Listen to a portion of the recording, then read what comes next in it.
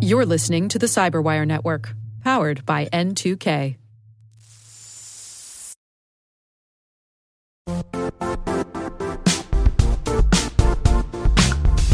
The IT world used to be simpler. You only had to secure and manage environments that you controlled. Then came new technologies and new ways to work. Now, employees, apps, and networks are everywhere. This means poor visibility, security gaps, and added risk. That's why Cloudflare created the first-ever connectivity cloud. Visit cloudflare.com to protect your business everywhere you do business.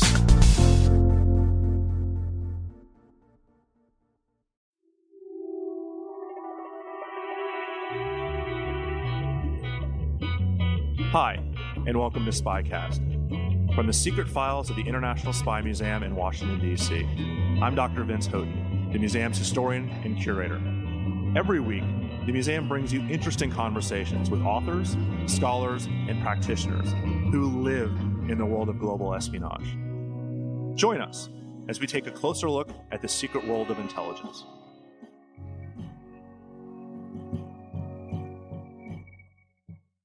We're joined today by Matt Korda, who's a research associate for the Nuclear Information Project at the Federation of American Scientists, where he co-authors the Nuclear Notebook with Hans Christensen. Previously, he worked for the Arms Control, Disarmament, and WMD Non-Proliferation Center at NATO headquarters in Brussels. Matt's research interests and recent publications focus on nuclear deterrence and disarmament, missile proliferation, general mainstreaming, and alliance management, with regional concentrations on Russia and the Korean Peninsula, two places we might want to talk about today. So welcome, Matt. Thank you for taking the time to talk to us here at Spycast. Thanks so much for having me. So I tend to ask this question about anyone in a career in this field or any field with national security implications, but particularly the nuclear field, because looking at you, you're relatively young, and so you didn't probably grow up like I did at the very tail end of the Cold War. You look like you post-date that a little bit. So it's even more interesting to me, like what led you down the path to be focused on nuclear weapons, because it's not like something that you kind of grew up fearing. Where a lot of your generation is doing counterterrorism work right now, or join after the national security community after 9/11. You went in a different direction. You're doing great power struggle and nuclear weapons. What got you interested in this topic? So in my undergrad, I'm Canadian. I studied at the University of Toronto, and I studied World War II history and genocide studies.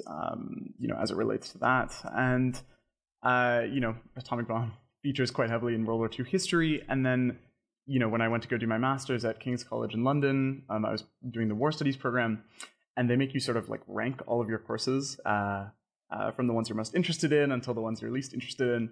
And at the top, I ranked all of these like World War II type courses, very history focused. And then at the bottom was all of this nuclear stuff because it seemed very technical and difficult and sciencey, and I didn't really know anything about it.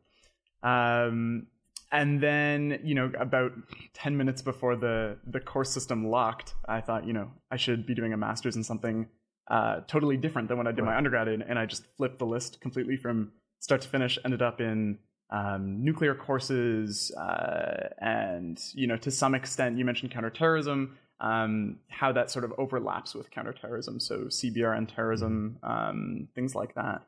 And then basically just fell in love with it and have continued on in that capacity. Yeah, I mean, there's not a lot of people who do this and then decide to do something else. I mean, it's just a passion. You have to have it's multidimensional, it's multidisciplinary, because you of course need to have the science background, even if it's superfluous. Like you need to understand some of the basics of the physics behind it, or you're toast. Yeah. It's a lot of history, of course, but there's a lot of international relations mixed in, and even some psychology, kind of understanding deterrence. I mean, strategic deterrence is all about getting inside somebody's head and understanding it. And so it's a lot of work. If you're not passionate about it, then you shouldn't even get close to it. And so you find a lot of crazy people, and I say that in the most wonderful way, working in this field. And you actually work for a really interesting organization, the Federation of American Scientists. It used to not be called that. It's actually called the Federation of Atomic Scientists. And anyone who studied World War II and the early Cold War knows this organization because it was made out of the remnants of the Manhattan Project. A lot of the scientists who built the atomic bomb created this group, actually 15 different smaller organizations that came together to make one bigger organization. I wonder how much of the history of FAS is kind of taught to new people, and how much it's kind of just branched out into different things from where it was back in 1945. Yeah, so it's something that's definitely something that is always part of the conversation when we're working for FAS, or when we're involved in FAS projects. We're really connected to that history, and particularly the project that I work on, the Nuclear Information Project. That's been running for decades at this point. Collecting open source information about nuclear weapons and publishing those estimates for kind of public consumption. And that's really kind of what FAS has been about for so long, bringing the nuclear conversation to the public and getting people really interested in these topics and trying to enrich the debate wherever we can. Since then, the FAS has its roots in kind of this nuclear history that's so interesting, born out of the Manhattan Project, as you say. And then since then, it's expanded quite a bit. So now we have this really broad mandate. We're working on all of these new projects recently. We have a new president, Ali Nouri, who is fresh out of Congress essentially, and has really worked on trying to bring science advocacy back into the congressional conversation. And so, we have a lot of new projects about AI and, bringing the public, connecting public with Congress via FAS. Right. So, if people have questions about different scientific issues that are going on in Congress, hearings and things like that, we can help get those questions answered and then translate those back to people. So we have all these kind of new initiatives going on in addition to kind of the core nuclear work that we still do every day. Well, the Nuclear Notebook, which you co-author, if you go to the Bulletin of Atomic Scientists website, a lot of it is paywalled because they got to make a living. But this is not. Yep. This is something that you can get to. So if anyone out there wants to see, it's free. Yeah. It's about as good as it gets from certainly. Unless you're reading the Presidential Daily Brief, this is as close as you're going to get to what's happening around the world. This is certainly something that professionals in the field are reading, even if they have access to classified information. So this is something you can get to for free. You're not going to get paywalled. It's basically monthly at this point, where you 1 month it's China, 1 month it's Russia, 1 month it's the U.S., and kind of works the way around. It's certainly a resource that's available for everyone. And how long have you been working on that? So I started at FAS about a year ago. It's almost my 1 year anniversary, which is great. So we've kind of done, within that year, almost all of the nuclear weapon states, with the exception of, I think, Israel, although I've done some other writing on that, and the UK. But I think we've done everyone else. And we're about to publish a new one on tactical nuclear weapons. So that one's more thematic, so that should be interesting as well. And we're going to want to talk about that. Yeah. So basically, what I want to do is kind of hit some major... This is a really interesting time to be having this conversation because there's a hell of a lot going on. And actually, we're recording this a couple days before it goes up, which we always do. And by the time this goes up next Tuesday, this conversation can be completely obsolete. Because so much now is happening at such a rapid pace. It's usually not the case when you're talking about nuclear policy. It's kind of drawn out. But there's so much happening simultaneously. So let's start with a explosion in Russia that at first was the Russian government, of course, lying through their teeth, as they know. The knee-jerk reaction is, even when you don't need to lie, they find a way to lie about it, is this had nothing to do with any kind of nuclear or anything. It was a chemical explosion. But once radiation detectors started going off, and once they kind of got called out on it, they had to admit that it involved what they consider to be state-of-the-art, which we can talk about how ridiculous that is. New weapons system, essentially a nuclear cruise missile. Yep. So it's interesting. It's actually, it's a new weapon system, but it's kind of this brought back from the dead old system. So the U.S. actually had a similar kind of concept for a missile. Project Pluto was the name, and the missile was essentially, what the Russians are doing right now, where it's kind of this nuclear ramjet idea where, air comes into the front of the missile, gets superheated by this onboard flying nuclear reactor, which is bonkers, and then, blasted out the back to create thrust. And, this was a big thing in the 50s and early 60s until it was canceled because it was, a completely nonsense idea. I think it was in 2013 or something. There was a pamphlet that the Nevada security site put out talking about, reminiscing about Project Pluto. And in the pamphlet, it says, if this had been built, it would have irradiated and deafened and just like killed anyone in the flight path because it's just exposing everyone to radiation. Well, in 1950s technology, 1960s with no shielding and stuff, maybe the Russians have figured that out. I find it hard to believe. Yeah, I know. Obviously not, because they can't even figure out how to keep it from exploding. Yeah. Oh my God. So I think it was the 9th. There was this big explosion, as you say, and Rosatom, who's the Russian nuclear agency, they said it had something to do with liquid propellant exploding that does not cause radiation. And now we're seeing background spikes in radiation. And I think even just today, there was a Russian scientist who put out a general warning for people in the area, don't fish in those areas, and I think he said it was a kind of a national crime, I think is the way he described it, which is, I thought, really interesting. But yeah, it's really unfortunate. It looks like this idea is just really not worth pursuing. Well, what's interesting is there's a tweet from President Trump where I guess Putin went after, him for the idea that, well, you don't even have one of these, and at least ours, is kind of better than the one that you don't have. And then President Trump says, well, ours is better than yours. Oh my God. Problem is we don't have one. No, we don't. We had one. We can revitalize Project Pluto, but even the guys out at the NTS in Nevada don't want to do that. Is this just a knee-jerk reaction from the president, or is this some top-secret ramjet program that we don't know about? That'd be wild. There are, you can understand on face why they thought this was a good idea, because legit, this thing could fly for months in the air.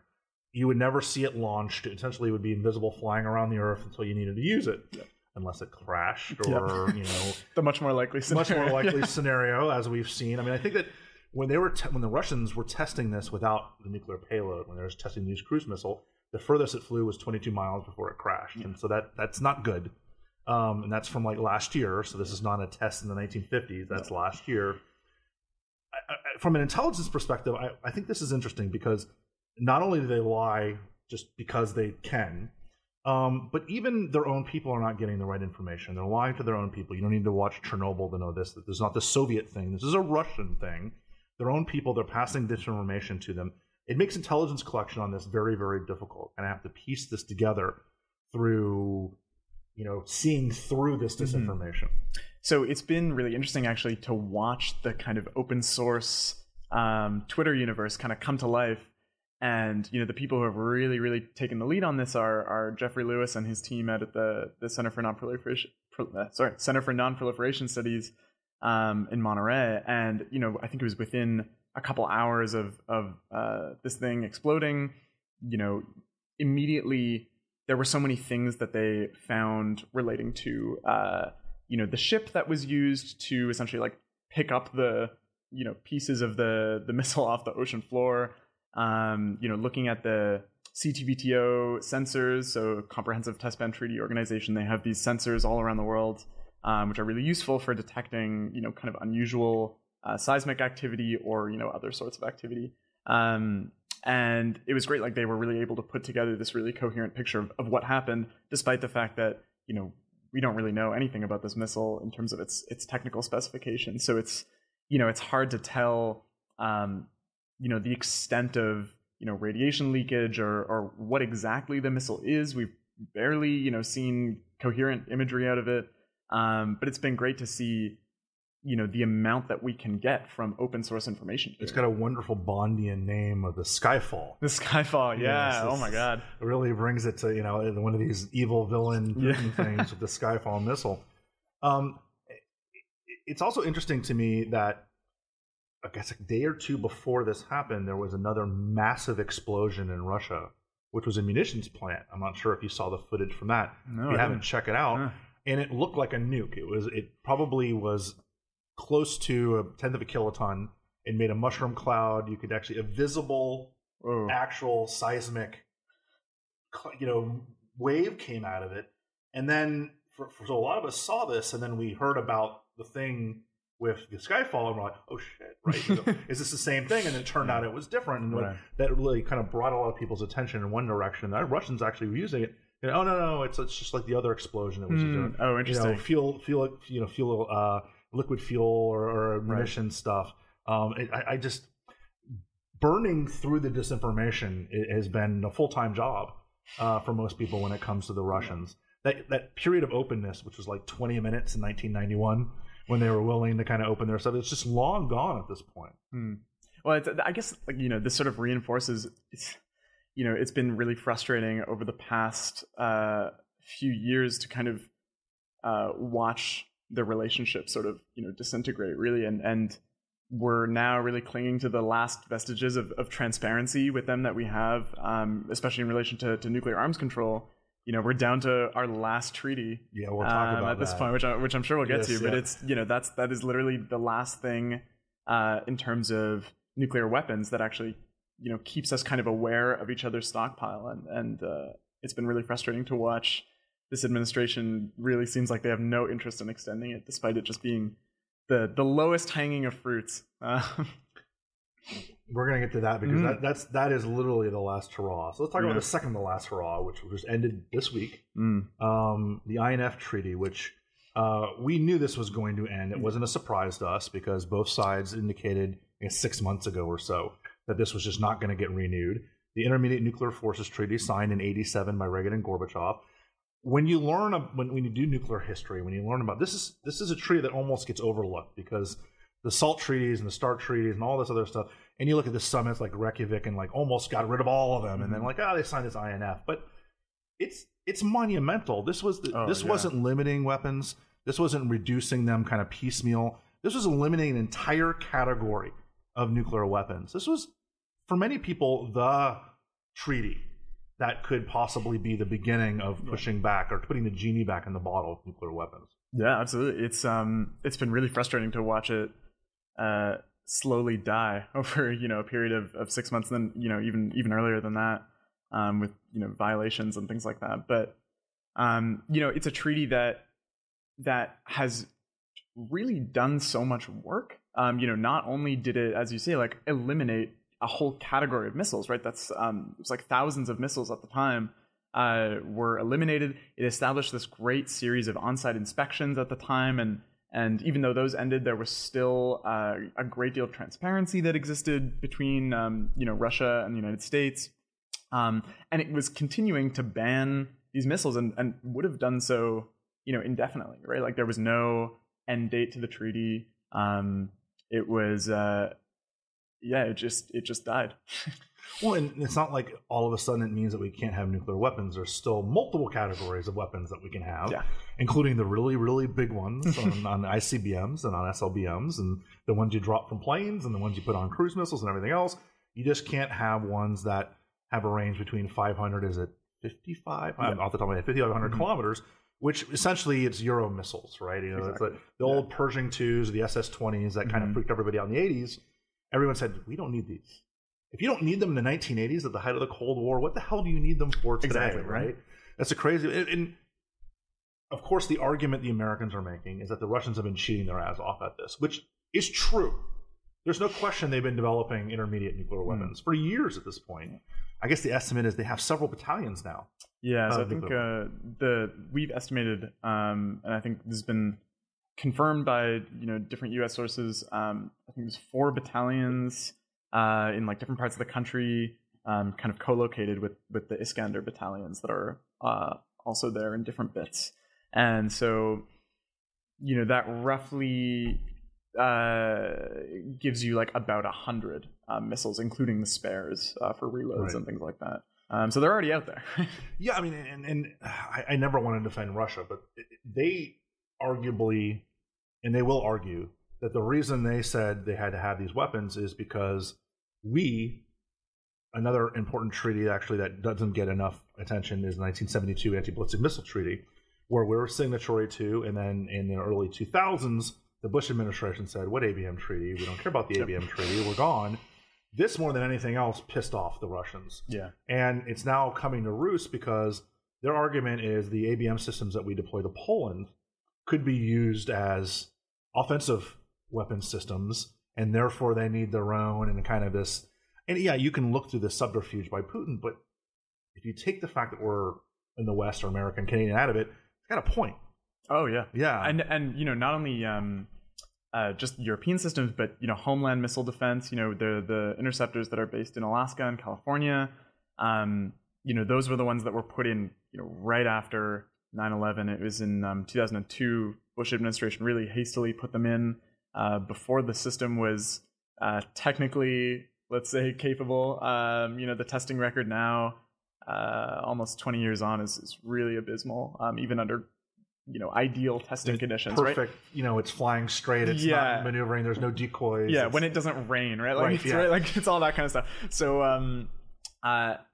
and yet when you hear Putin's statements, he will say, 2002 is when the arms race kicked off, or the second arms race, right?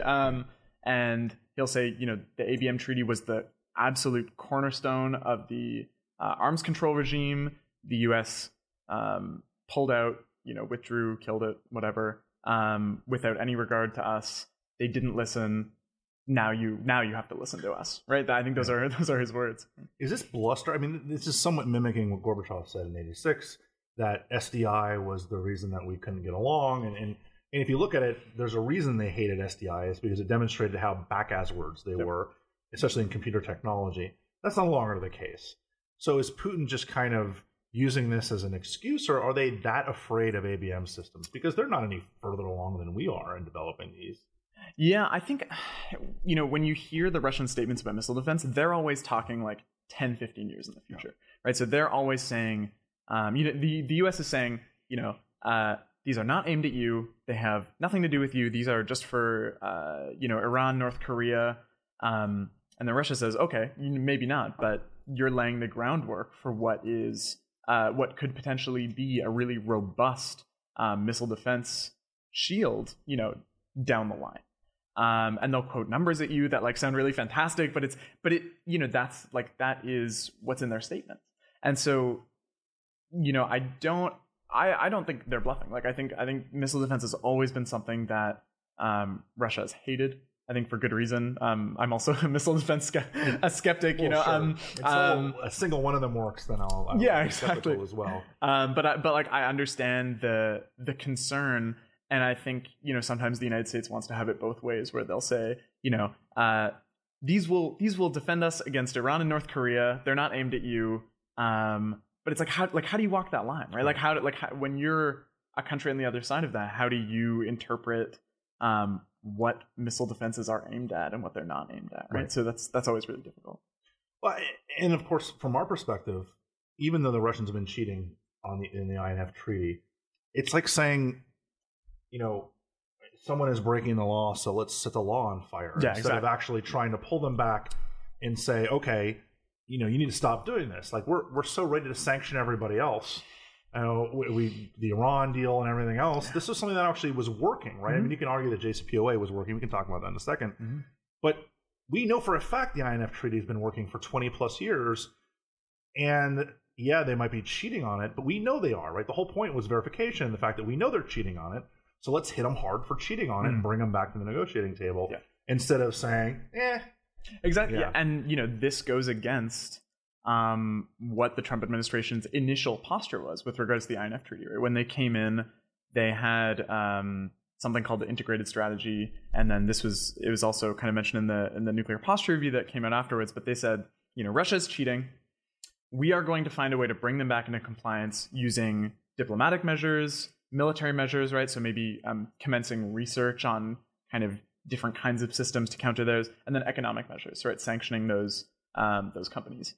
And then pretty quickly they just gave up on that, right? And then decided instead to just kill the treaty altogether. And by doing so, as you say, you get rid of pretty much your only mechanism for accountability, even if the Russians aren't going to come back into compliance, right? You at least you maintain a strategic dialogue. You can have the Special Verification Commission, right?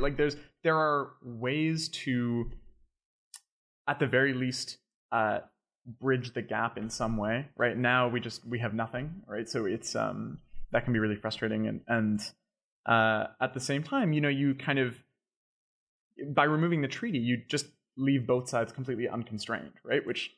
What's the point?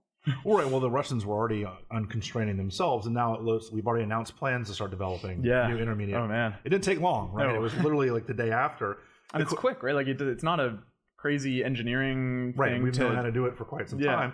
Well, the issue is a political one. It's where are you going to deploy them? Yeah. I mean, these are intermediate, right? You got to put them nearby, and I can't imagine any country in NATO is going to agree to that. I can't imagine.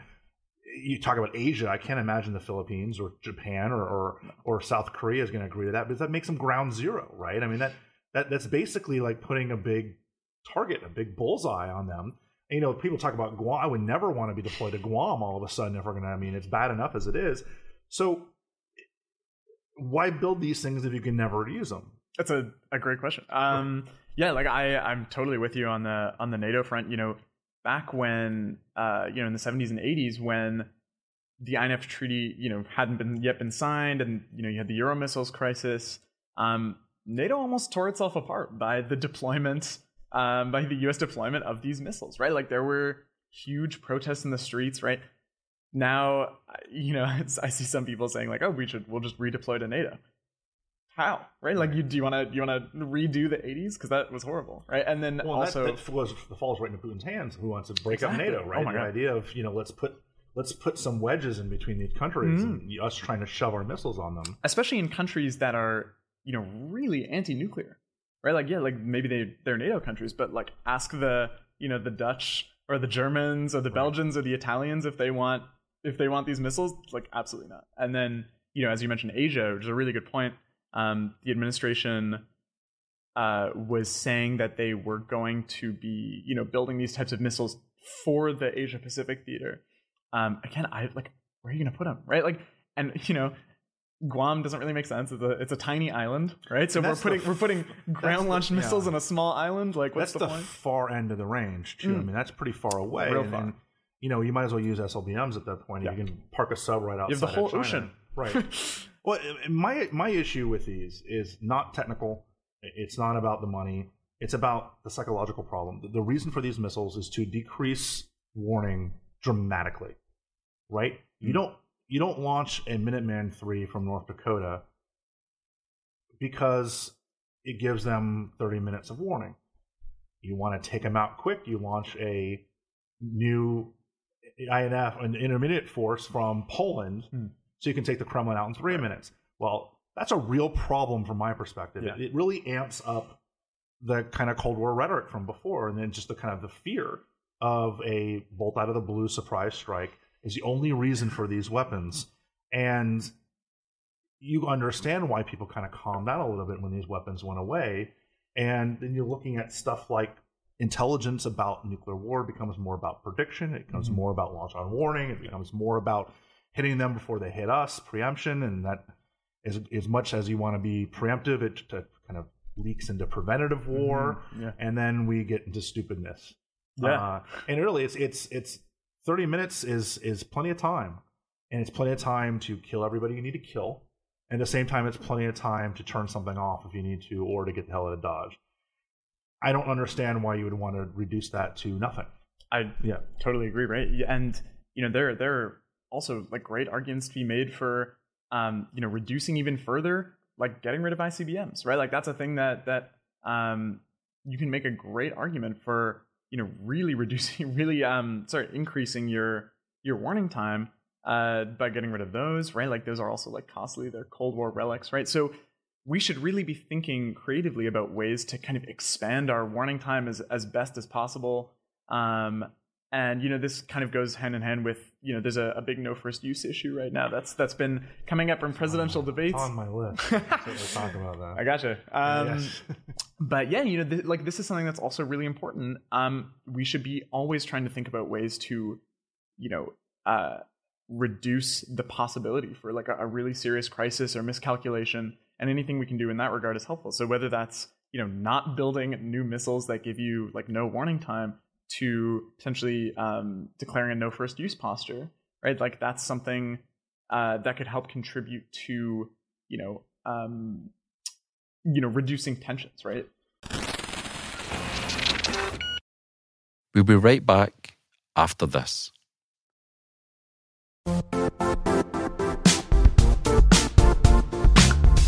And now, a word from our sponsor, Zscaler, the leader in cloud security. Cyber attackers are using AI in creative ways to compromise users and breach organizations. In a security landscape where you must fight AI with AI, the best AI protection comes from having the best data. Zscaler has extended its Zero Trust architecture with powerful AI engines that are trained and tuned by 500 trillion daily signals. Learn more about Zscaler Zero Trust Plus AI to prevent ransomware and AI attacks. Experience your world secured. Visit zscaler.com/zerotrustai.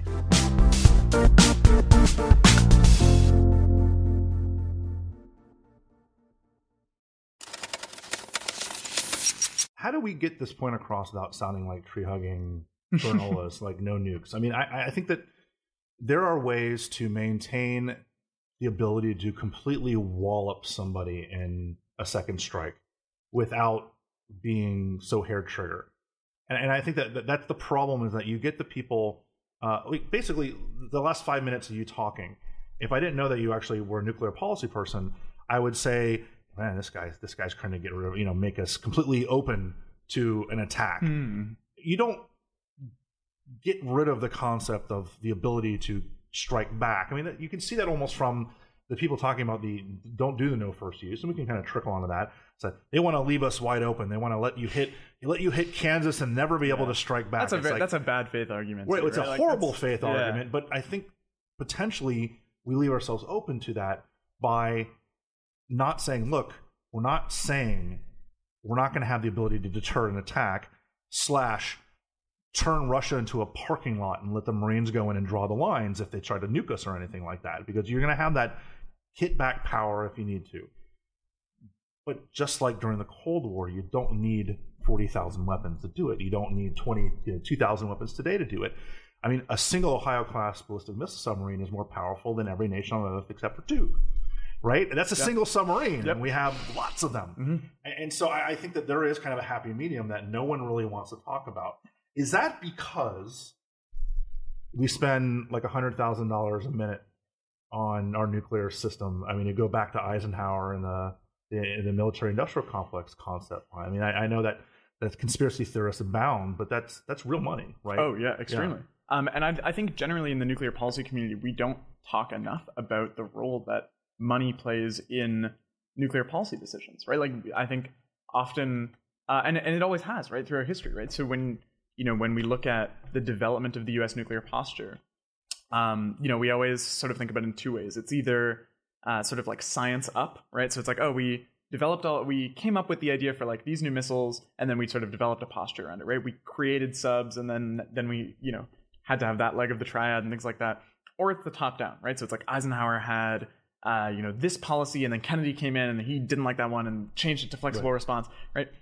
And I think generally, like, there is a third part to this that we don't talk about enough, which is the role that internal bureaucracy and money plays in driving either both of those other 2 legs, and just kind of generally our nuclear policy as a whole, right? And I think if you look at even today, right, the Trump administration wants to build this new sea-launched cruise missile, right?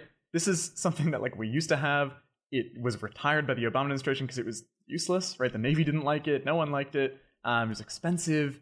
And now it's coming back, right? And there's no strategic purpose for it. So you have to ask, like, what's really driving this thing?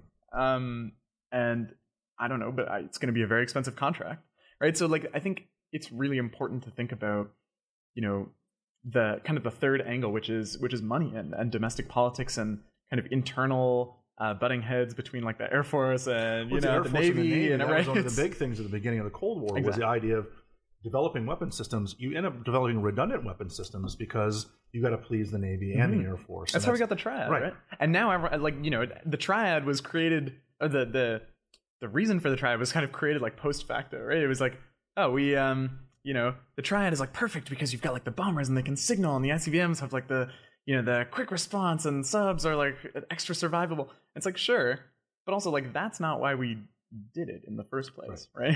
It was created, and then we came up with all the reasoning for it. Well, let me transition that with something that was created, I think, for no strategic reason whatsoever, and you can argue because I used the word tactical, there is no strategic, but tactical nuclear weapons are to me a misnomer. I mean, I think that there's no such thing as a tactical nuclear weapon. It's a nuke. But that to me is something that military leaders from the beginning of the nuclear world all the way through now, most of them are like, please God, don't introduce nuclear weapons into the battlefield. They're not designed for that. But from my perspective, it's a really interesting intelligence problem, because how do you differentiate when the missile's on the way, if it's a tactical small yield nuclear weapon or if it's a 5 megaton city buster? And you could tell somebody, hey, no, look, we're just going after your division on the battlefield, but if it's a massive nuke, how do you know, right? It looks exactly the same. How would we respond? There's a wonderful leadership analysis question with that as well. Yeah. What president, if Donald Trump is president, or if Elizabeth Warren is president, or who the hell knows, Vladimir Putin on the other end, are they going to differentiate between a tactical nuke and a strategic nuke? Is that going to be a game changer? Mm-hmm. That's a wonderful leadership analysis question. And would we differentiate? Would it be they used a nuclear weapon against us? I don't care how small it was. Let's kick off World War III like we always planned to. So there's wonderful intelligence questions. Oh my God, yeah. And it's all mixed into these fake, I call it tactical nukes. It's just a kind of almost a euphemism for just, it's a really small nuclear weapon, but it's still a goddamn nuclear weapon. And it's about the size of the one we dropped on Hiroshima in some cases. So it's not that small. Yeah. So the administration wants to build, what they're calling the low yield warhead for the Trident submarine launched ballistic missile. Low yield is a huge misnomer, as you're saying, right? Like, so the yield is sort of estimated at somewhere between 5 and 7 kilotons. Hiroshima bomb was 15, right? That killed 100,000 people. Yeah. It's not low yield at all, right? Like, it's gonna do a ton of damage. It's gonna kill a lot of people. So calling it low yield, I think, is like, first of all, that's already a problem. Yeah. I'm a lot of people are trying to come up with like alternate names. Like I've heard the gateway nuke, right? But like just something to make people think that like this is, this isn't just like a pebble that we're dropping, right? Like this is really serious. And then, on top of that, as you mentioned, like the discrimination problem between, you don't know what's coming at you. What are you going to launch in response? The nukes red and the strategic ones blue, and they're coming out of an Ohio class submarine. They look like a Trident, right? You can't tell. I don't. Yeah. And it's scary because just because something is lower yield relative to the rest of the U.S. arsenal, doesn't mean that it's any less dangerous, right? In some cases, it might be more dangerous because the administration is billing it as this more flexible option, more usable option, exactly. Exactly. Right? If you're suddenly talking about usable nuclear weapons in a war fighting situation, that's really scary, right? And so this made, I think, big news about like a month ago or so. There was this report that I think it was out of the Joint Chiefs about like the new nuclear operations doctrine, and it was published and then quickly removed like a few hours later. Luckily, my colleague Steve Aftergood at FAS, he caught it and grabbed a copy, and now it's on the FAS website, which is great.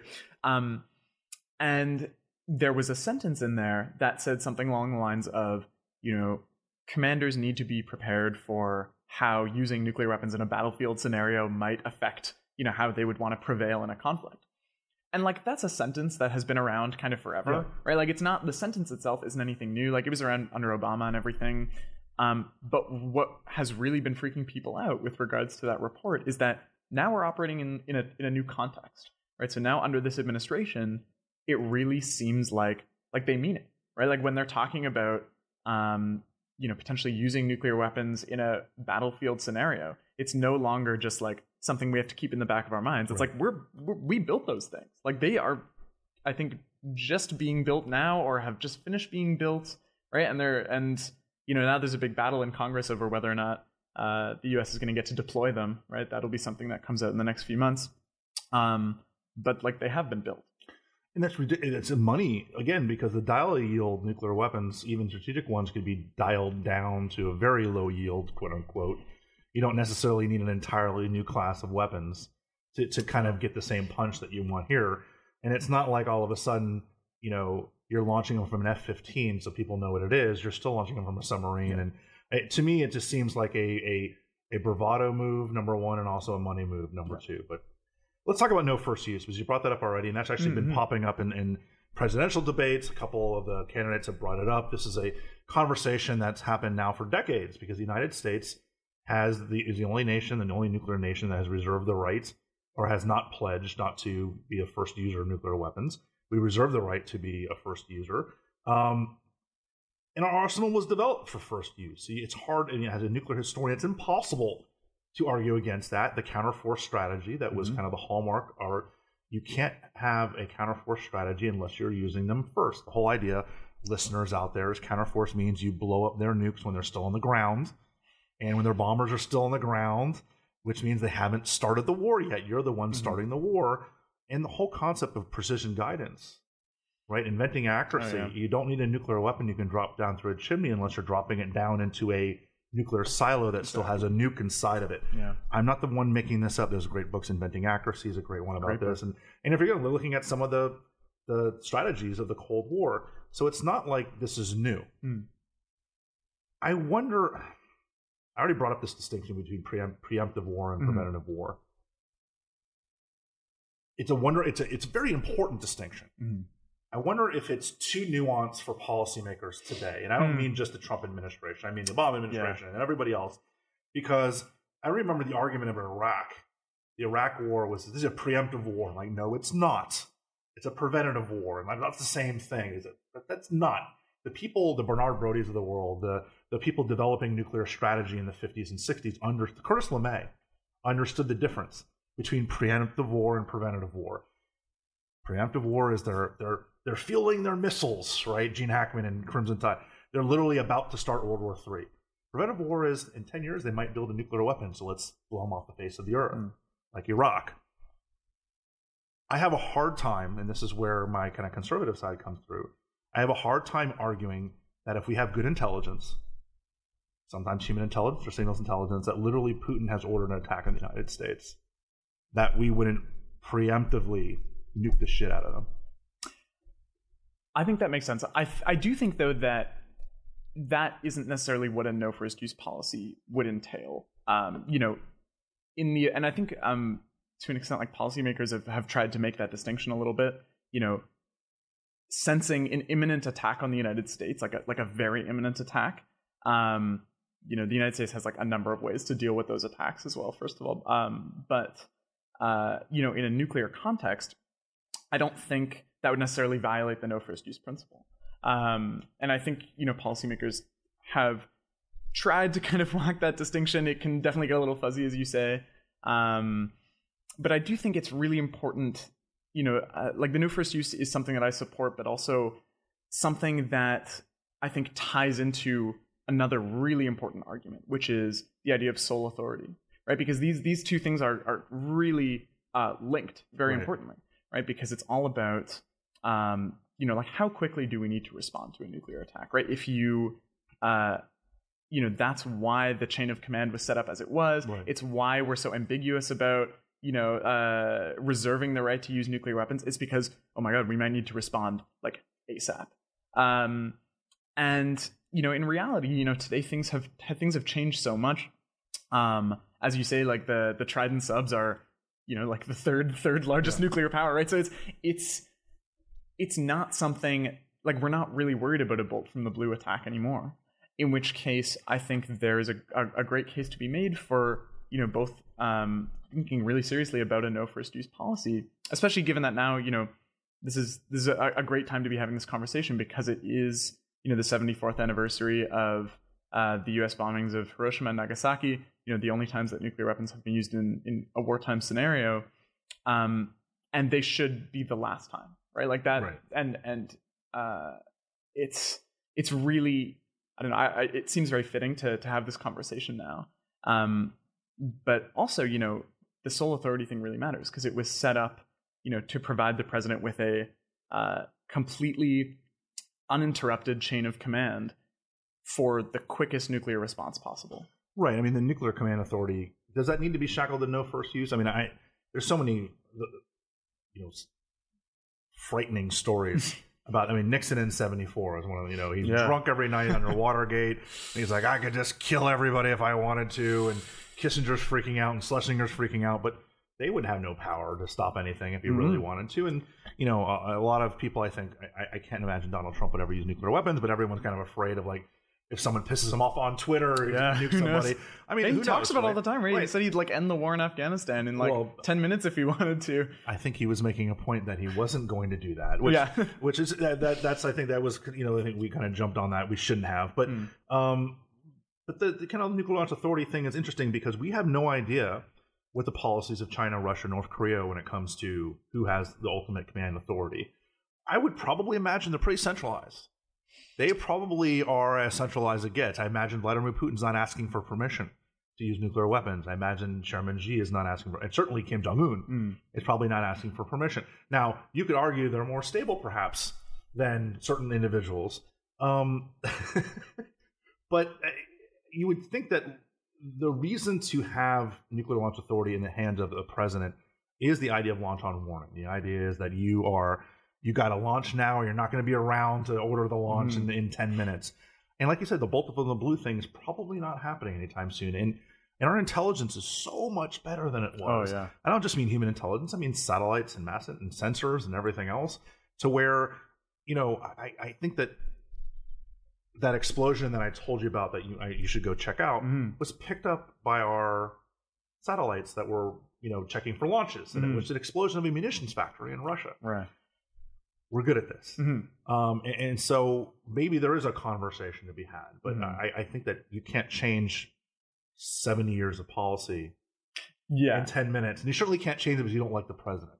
No, that's true. And to be fair, I'm not saying you are doing it. I'm saying that that's there's a big push now. Like, Trump's crazy. It's like, you can't change the policy. I would advocate for this regardless of who the president is. I you know, on the notes about other countries, you know, North Korea sort of aside, we actually, I think, have a somewhat decent amount of visibility into how other countries, how their national command authorities work. You know, so like in Russia, like I would imagine the ultimate decision lies with Putin, but we know that, at least from various statements that have come out, that there are other individuals who are in the room, and 3 footballs, I think, right? Yeah, and you know, some can be overruled and some can't, and so, you know, like China has, their policy seems to be set up in a way that's, nuclear weapons are, you know, quite political. They're not meant for war fighting. You know, they're very much like a last resort thing. They do have a very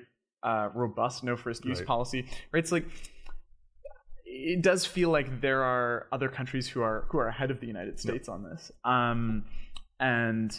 But that's American exceptionalism. We want to be different. I'm Canadian. I have no comment on American exceptionalism. We could talk for 2 hours on this. I don't want to keep you for the entire day. I do want to talk about New START, policies moving forward, because the only thing left of all, Ronald Reagan is spinning his grave, because all the work that he did with every summit, working with Gorbachev for all this. I mean, this is going back to Nixon spinning in his grave. The idea of creating SALT and everything moving forward, about trying to rein in the arms race and the nuclear, you know, Armageddon possibilities between the United States and now Russia. This is decades of work that is going to be completely undone in 2021 when New START expires, and there's no indication whatsoever that anything's going to be done. Literally, the day it expires, we can build 15,000 nuclear weapons if we want to, and so can the Russians. It's Wild West again. It's 1985 again. That's ridiculous. I mean, that seems to be really problematic. And on the other hand, this doesn't seem to be Trump. This seems to be John Bolton. Yeah, very much. And you can come at me all you want, listeners. The mustache is just going to take it on this one, because he is the treaty killer. Yep. He hates this stuff. No, absolutely. And it's turning back the clock 30 years. Yeah. And you know, he's been the one that's been the most vocal about this. Like, Trump hasn't really said that much about New START, but Bolton is the one that's always on record when people ask about, you know, what's going to happen in New START, and he says, I think he said a couple weeks ago, he said it's unlikely it'll be extended. Why? Right? Like, this is the easiest possible thing to extend, right? It doesn't require, you know, it doesn't have to go through Congress, right? It literally is the stroke of a pen. It is, and I mentioned earlier, it's such low-hanging fruit. It provides such open, you know, transparency dialogue between the United States and Russia. It's now the last treaty that's in place for that sort of thing. And there's really no reason for it to go away, right? It's not like the United States needs to increase its arsenal, right? In fact, both the United States and Russia are actually reducing the overall their overall nuclear stockpiles. There's no reason to suddenly have no constraints, right? So it doesn't make any sense other than the fact that very simply, John Bolton, as you say, is the treaty killer, right? He doesn't like anything that could be perceived to have a negative effect on U.S. sovereignty in some way. It's the sovereignty versus internationalism versus nationalism. I mean, if you look at the U.S. and the Russians have exponentially more missiles and weapons than anyone else. I mean, the Chinese are a far distant fourth or fifth, right? They're France is third. Down with China I misspoke.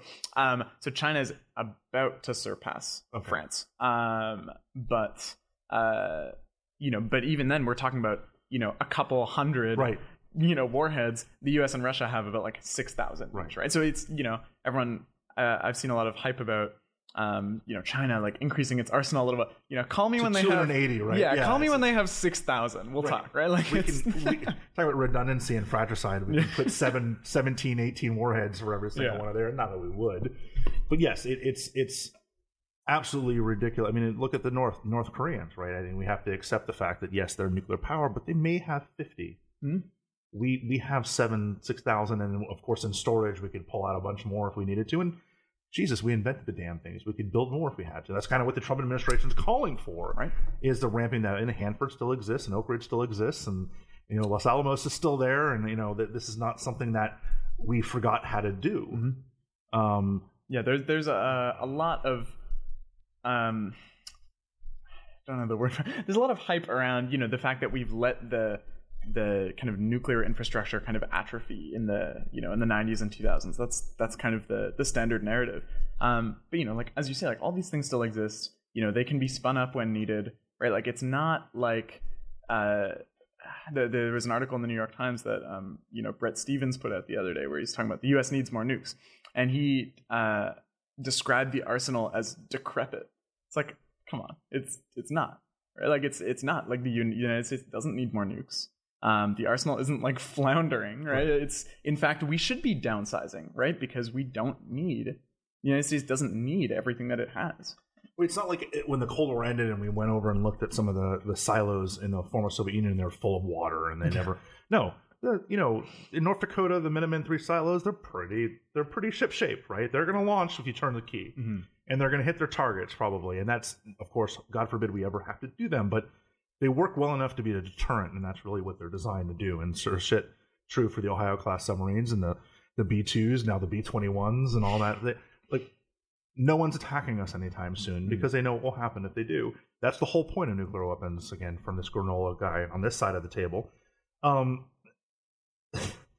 that's what brings me to the last thing I want to talk about. And I don't want to get too political on this because you cannot talk about Iran without just walking down the political tightrope. Yeah. But from the perspective of FAS, you didn't have to give your own permit. You can give your own perspective or FAS.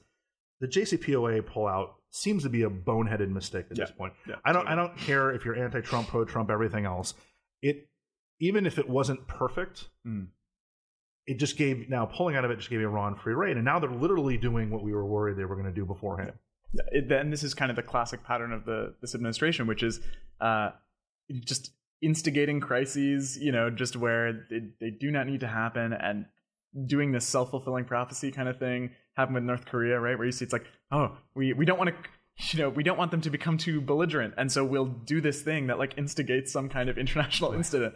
Oh my God, right? This it doesn't make any sense, right? So as you say, I completely agree. JCPOA, it was a deal that was working.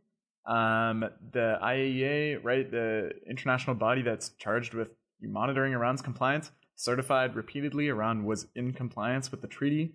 There's no reason for it to have gone away. And in doing so, it caused a lot of pressure on U.S. European allies. Right. So that you have now issues where Iran has exceeded the limits in the treaty. The U.S. has restored sanctions, right? Neither of those things is helpful. At the same time, now you have the Europeans who are upset with the Americans, right? none of this is well, internally, Rouhani is now being held liable for this because he said, no, we can trust the Americans. We can kind of sign this deal. We can moderate. We can reach back out. Yeah. And now he looks like an idiot because he trusted us. Well, he trusted one administration, and now he's being kind of getting bitten in the ass by the other one. And that's, for the hardliners, this is just Christmas. Well, not Christmas, wrong word. This is a gift for them because Rouhani was kind of had the trust of, okay, we're going to kind of give you enough leash to hang yourself on this one. And it looks like he's in real problems now because of the fact that we've gone back against this. Yeah, it's really concerning, and now we're seeing this ramp up of tensions, in the past few months alone.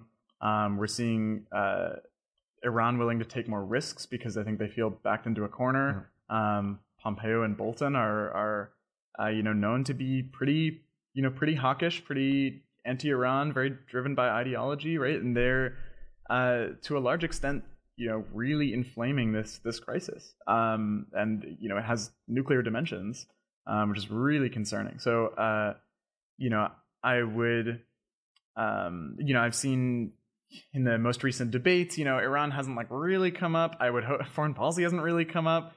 I would love to see what some of the candidates are saying about, what is the plan? What is our nuclear strategy, right? Not even just our... that we haven't had a conversation about that in quite some time. Yeah, exactly. Decades and decades. But not only just on the diplomacy front, but what is our force structure? What do we do? How are we engaging with our nuclear armed adversaries or our partners?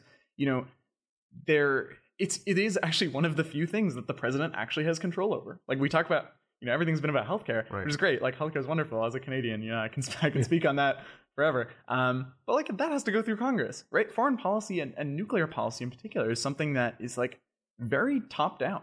And I really think it's very important that these issues keep getting, as much public traction as they can. So I appreciate you having me on and helping me, bring this forward whenever I can. Well, I mean, that's the thing. I mean, if historians have looked back, again, you even brought up some of these terms like massive retaliation and flexible response. Mm-hmm. This wasn't historians making names for this stuff. These were actually the strategic policies of these presidents, right? They came out and said, hey, look, here's how we're going to do things, right? Kennedy wanted to be more flexible. Eisenhower was going to cut the conventional army down to next to nothing and just basically say, if you attack us, we're going to send everything we got at you, right? This was a stated policy.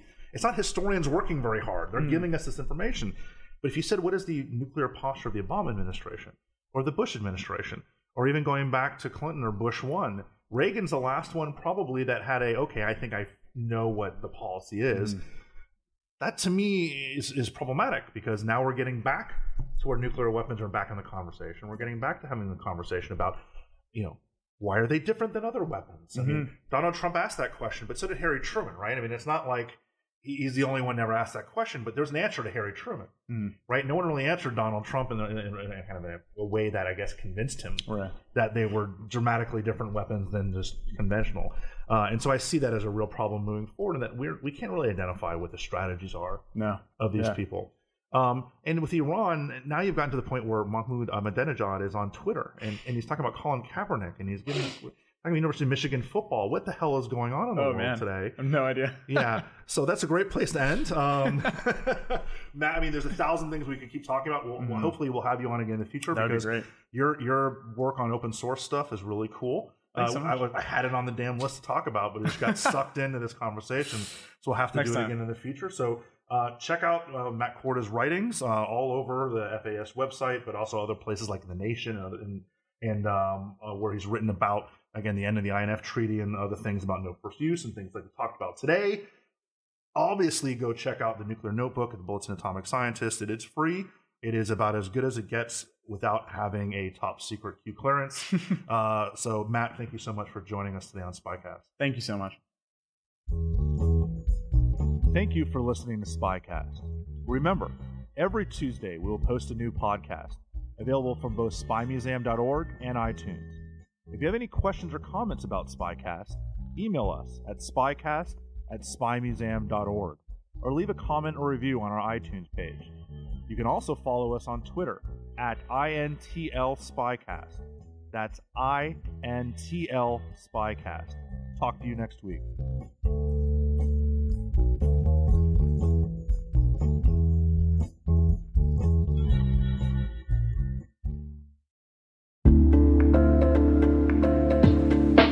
Hi, everybody. It's Maria Varmazes here, your host over at T-Minus Space Daily, and sometimes a guest on Hacking Humans, too. We here at N2K Cyberwire work hard to bring you concise, intelligence-driven news and commentary, and we'd like to know how we're doing. Please take a few minutes to complete our audience survey and share your feedback to help us continue to grow and meet your needs. Visit cyberwire.com/survey. That's cyberwire.com/survey to get started. Thanks so much for your input as we reach for the stars. It means the universe to us.